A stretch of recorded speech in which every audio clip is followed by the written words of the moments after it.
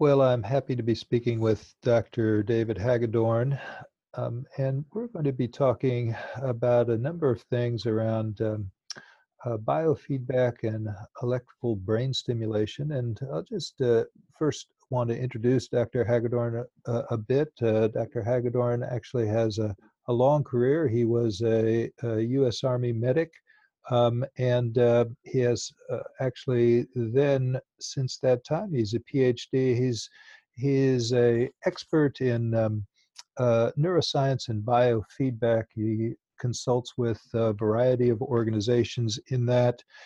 He's an international speaker and instructor for electrophysiological assessment and interventions, and with some particular areas of interest are TBI, traumatic brain injury, and PTSD, post-traumatic stress disorder, and a number of other areas that we'll get into. And first of all, David, thank you for taking the time. And I wonder if you could just give us a little bit of background and explain what electrocephalography biofeedback is and how it helps to address neurological problems like chronic pain and addictions and TBI, et cetera. Sure. Thanks, Dan. Appreciate the time to talk with you. EEG, or the electroencephalography, which is the term for looking at the electrical activity that's generated within the brain, is one more tool in our toolbox. We have the ability with this non-invasive measurement of the brain to look at function or dysfunction, because we have normal reference groups for EEG, and we can look at a person who's got complaints and then lay their brain activity against that of an age gender match who does not have symptoms. And by doing so, we can see what locations in the brain are, let's say, out of whack. And then we know, because of many, many decades of research around the world, what brain regions and networks produce certain symptoms. And when you get an overlay of the patient's symptom with the location in the brain that's abnormal, that is designed to produce those symptoms, you have confidence that you're looking at the right location. And that gives you a target. That target then can be addressed in several ways. And let me just back up. When we're looking at a person with leg pain, we look at an X-ray and start looking for some fractures. If they have a hip pain, we're looking for any fractures on the femoral head, for example, in helping us identify the source of the pain. Well, the brain's job is to interpret nociceptive input and tell us how much it hurts. And the brain then, is responding to the nociceptive input of the spinal cord, or in cases of emotional pain, it also processes that same data and looks abnormal on looking at the EEG findings in many cases. So that gives us an opportunity to target locations. And we can then use something called neurofeedback, or brain-computer interface, or also called EEG biofeedback. They're all synonymous terms, to identify an area and help the person retrain or recalibrate that area of the brain. And it's not much different than learning to play an instrument or learn a new language, or teaching our brain to do something it didn't do before. That's one option. We now also have neuromodulatory and neurostimulatory technology. We have transcranial magnetic stimulation, or theta burst stimulation, which is enough energy to polarize and depolarize neurons. And we can target areas in the brain with different frequencies using this neuromodulation technology, TMS or TBS. And then we also have something called direct current or alternating current. It's transcranial again, where you put sensors on the scalp. And that does not have enough energy to polarize, depolarize a neuron, but it does modulate activity. And it does adjust the threshold for polarization, depolarization. So we can use these tools to be more surgical and identify locations in the brain that are producing the chronic pain, sensation. Now, the source of the pain may be distal to the brain. It may be, say, lumbar injury or compression or fractures, things that are not resolved. Clearly, you're not going to remedy the hardware, if you will, that's broken, but the brain can interpret that pain scale be lower and more tolerable with lower medications, lower doses of medication, if we can then use these alternative and adjunct therapies. That was a great foundation. And so clearly there are a number of things I'd like to follow up on. So I mentioned first the particular areas that you find this to be most effective. And so chronic pain seems like it would be one area, both physical pain, so you have a lumbar spine injury. Have you used it in that way, but also using it in emotional pain, if we talk about PTSD or talk about something else along the mental emotional sphere? What areas are you using this in? Yeah, and that's a great setup for this answer, Dan, because yes, we do use it in PTSD and early childhood trauma scenarios where people have a lot of emotional baggage, if you will, and it's pain. The brain interprets it as painful. And we can see it, and it's different. It looks different on the EEG, and the locations of the brain are somewhat different. As an overview, there's something called the pain matrix in the brain, and it has two pathways primarily. One's called the medial pathway, and one's called the lateral pathway. And the medial pathway projects from the medial thalamus to the anterior cingulate and the insular cortex. And that processes affect or motivational aspects of pain. It's like, how unpleasant is it? And that's a unique qualifier of pain. That's the medial pathway processing of pain. Then you have the lateral pathway, and that projects from the lateral thalamus to the primary and secondary somatosensory cortex and the insular cortex. And that processes the sensory, the discriminative aspect of pain, like the intensity and the location. What we find most interesting is that people with emotional pain seem to have a more posterior processing involving different areas in the brain than someone with nociceptive input, from like a cervical injury or a spinal cord injury or femur break or something along that line. And that can help us then target their interpretation of that emotional pain. And the brain really doesn't care what pain type it is. If it's an injury to the leg, or even if you've got phantom limb, because of missing limb, you have phantom limb pain, the brain still says it hurts. And if you have emotional pain, the brain still says it hurts. And it does a lot of patients a disservice when, we as doctors discredit their intent or discredit their telling us how much they hurt when they have an emotional pain. It's as if we're telling them they're making it up, they're faking it. I see no physical evidence for your pain, therefore you don't have it. That's not true. The brain says it hurts. And for us to have an empathic approach that embraces current neuroscience technology and knowledge makes us better doctors and helps us be more compassionate and understanding of where the patient's coming from. And almost more importantly, it opens up our eyes and ears to new treatment options that help target the sources in the body that are causing people discomfort. Well, that's really fascinating. So, really, what you're doing in kind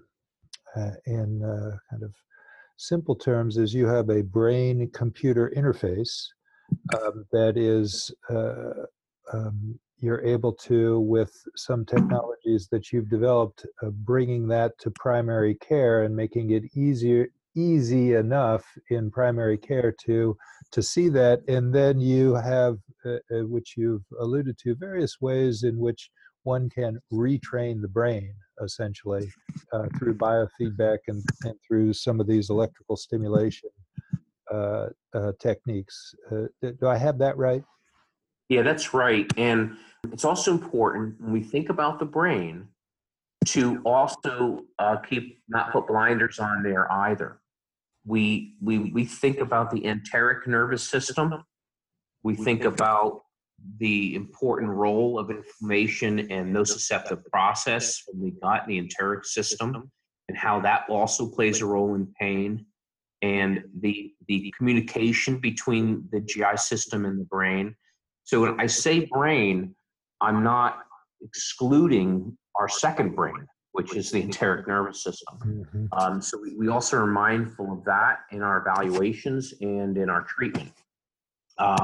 But to get back to your point on neurofeedback as one modality, I would say it's biofeedback, which covers both neurofeedback, EEG training, and also heart training, because heart rate variability biofeedback is another way of targeting the nervous system, and in this particular case, a combination of the autonomic nervous system response and the interface with the central nervous system. So with heart rate variability biofeedback, we can help regulate the autonomic nervous system and put a better balance there so it's not dominantly sympathetic.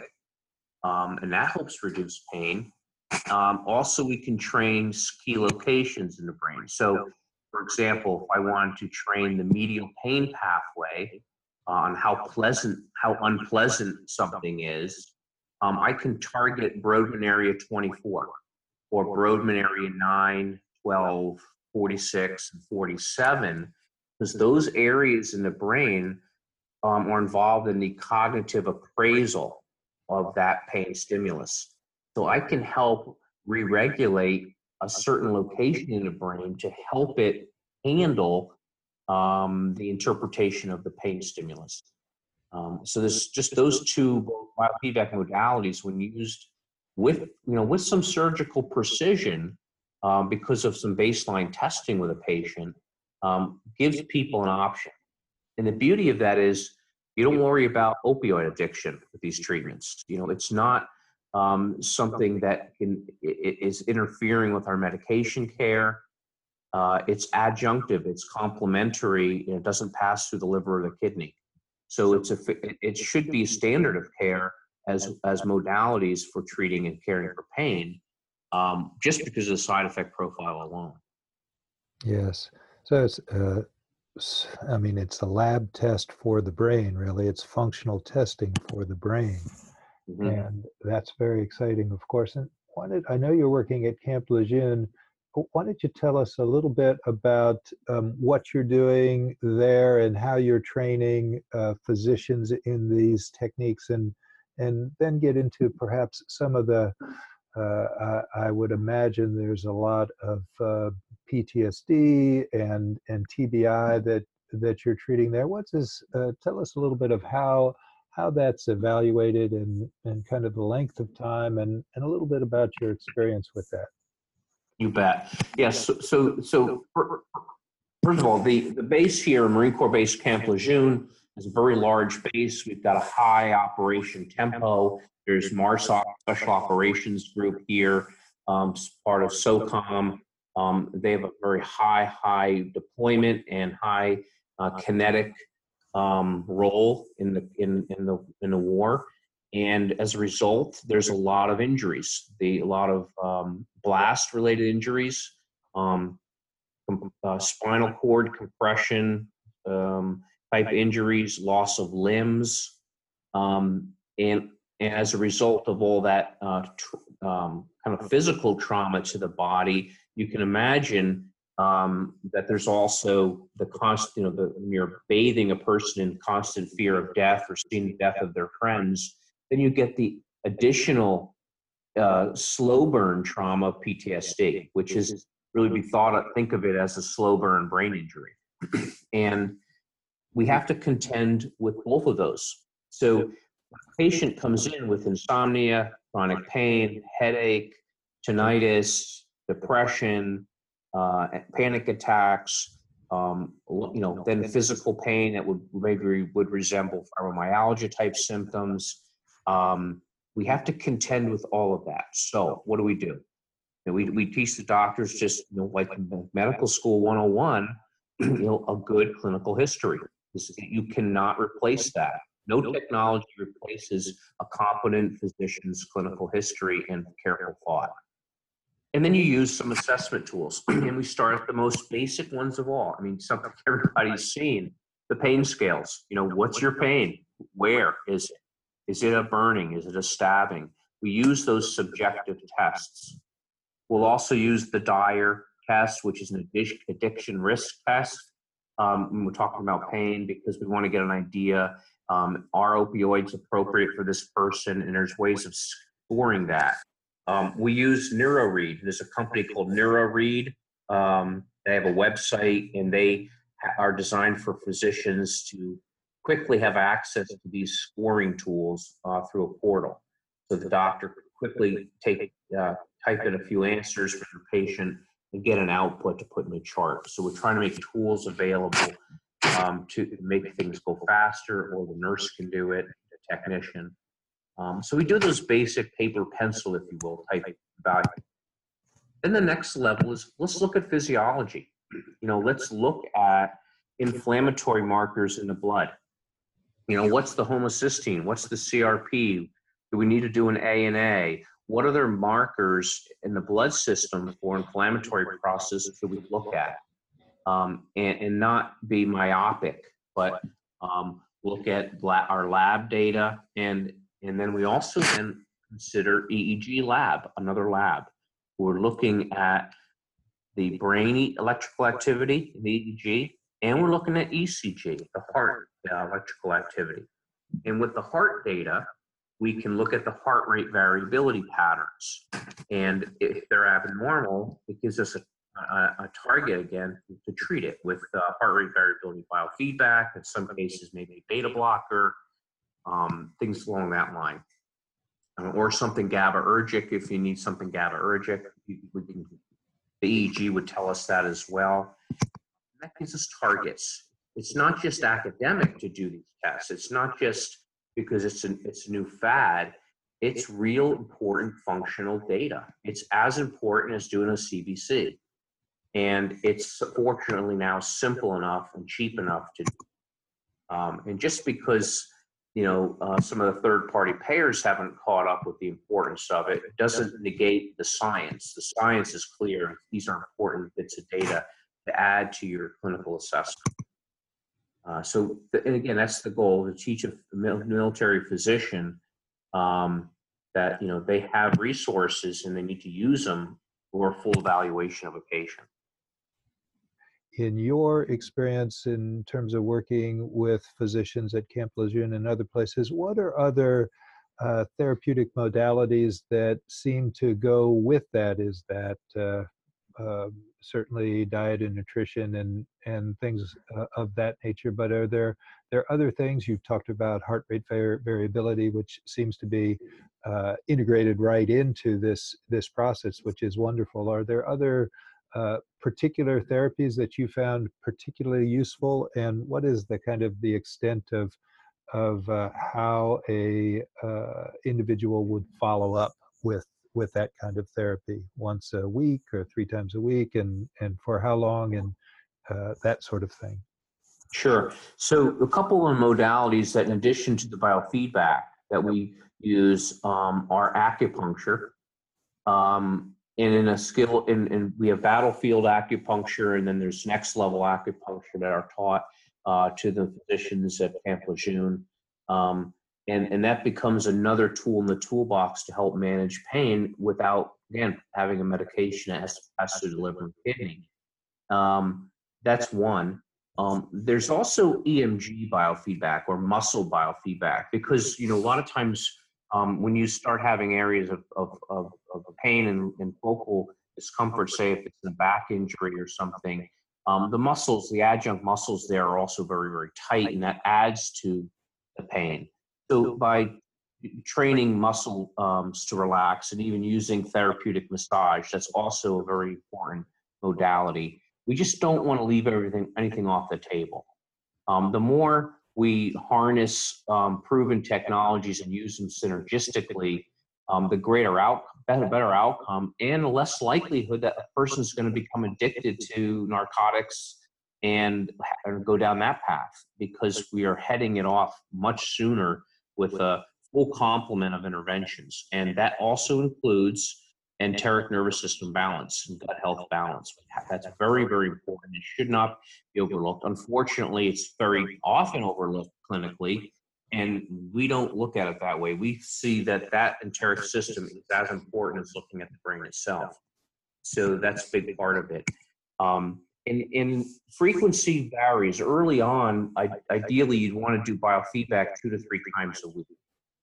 There are new technologies allowing people to do this at home. And there's one group, a nonprofit group called Semper Fi Fund, and they see the importance of this, and they're purchasing consumer products in the biofeedback domain and making them available to Marines, sailors, soldiers, airmen, to help them care for themselves. Because a lot of times it's not easy for them to get in to see a doctor 2-3 times a week. When it comes to using the transcranial magnetic stimulation or direct current stimulation, that really has to be done by a doctor in an office. Those should not be home technologies, even though there are some DC devices out there being used for sports enhancement. I don't recommend that's not, in my view, a home use tool yet. And really, TMS is a daily thing. So you would come for transcranial magnetic stimulation every day for several weeks. And then it would go to a maintenance phase after that. So that's generally what patients can expect. Is a pretty heavy full court press for 4 weeks. But if we can get ahead of it and start putting coping skills in place as well, and improving sleep in the process, then we get good results. And anti-inflammatory therapies of different types are also important. Even the use of CBD oil, which is very, very popular right now and just being widely discussed. For some people, that can be helpful at pretty high doses. It's not a panacea, but it is one more tool in the toolbox. As a final question, and at some level you've answered this, but of course you're going to be speaking at our annual conference in San Antonio. And could you just give a little snapshot or capsule of what you think a clinician will get out of attending that presentation and understanding the technology that you're talking about? Sure. Yeah, that's right. So the upcoming conference in San Antonio is really important as more and more physicians recognize this is not fringe medicine. This is the future of medicine. This is advanced medicine. It's not substandard medicine. And it sets a new pacer for new doctors coming out of residency. I think that's tremendously important. I see residents and they're hungry to use current scientifically proven data. So at the conference, I want to make sure that people are aware of what is the science, what is the validity, what is the empirical support for the use of electrophysiology markers. Where is it weak? Where is it strong? It's incumbent on every doctor to have that knowledge, to know if they're sitting at their medical board asking questions, that they're solid on knowing the empirical nature of what they're doing, how to do it confidently. So we will cover the use of electrophysiology tools. We will cover subjective testing, objective testing, and multimodal treatment options. So we'll be talking about the pain scales. We'll be talking about the nervous systems. We'll be talking how do you measure those. We'll be talking about the different modes or multimodal treatment options like EEG, HRV, neuromodulation, neurostimulation, and the empirical support for each. So it's an aggressive agenda to try to cover not only what does pain look like in the brain, how do you measure it, and what do you do about it. Everybody wants to leave a lecture that you remember about 15% of it. Hopefully that 15% you walk away with is, what do I do on Monday morning when I've got a patient who's had pain for 40 years and crying in my office saying no one can help me? What do I do? And I'm confident that people will leave with having a short list of what they could do at that moment.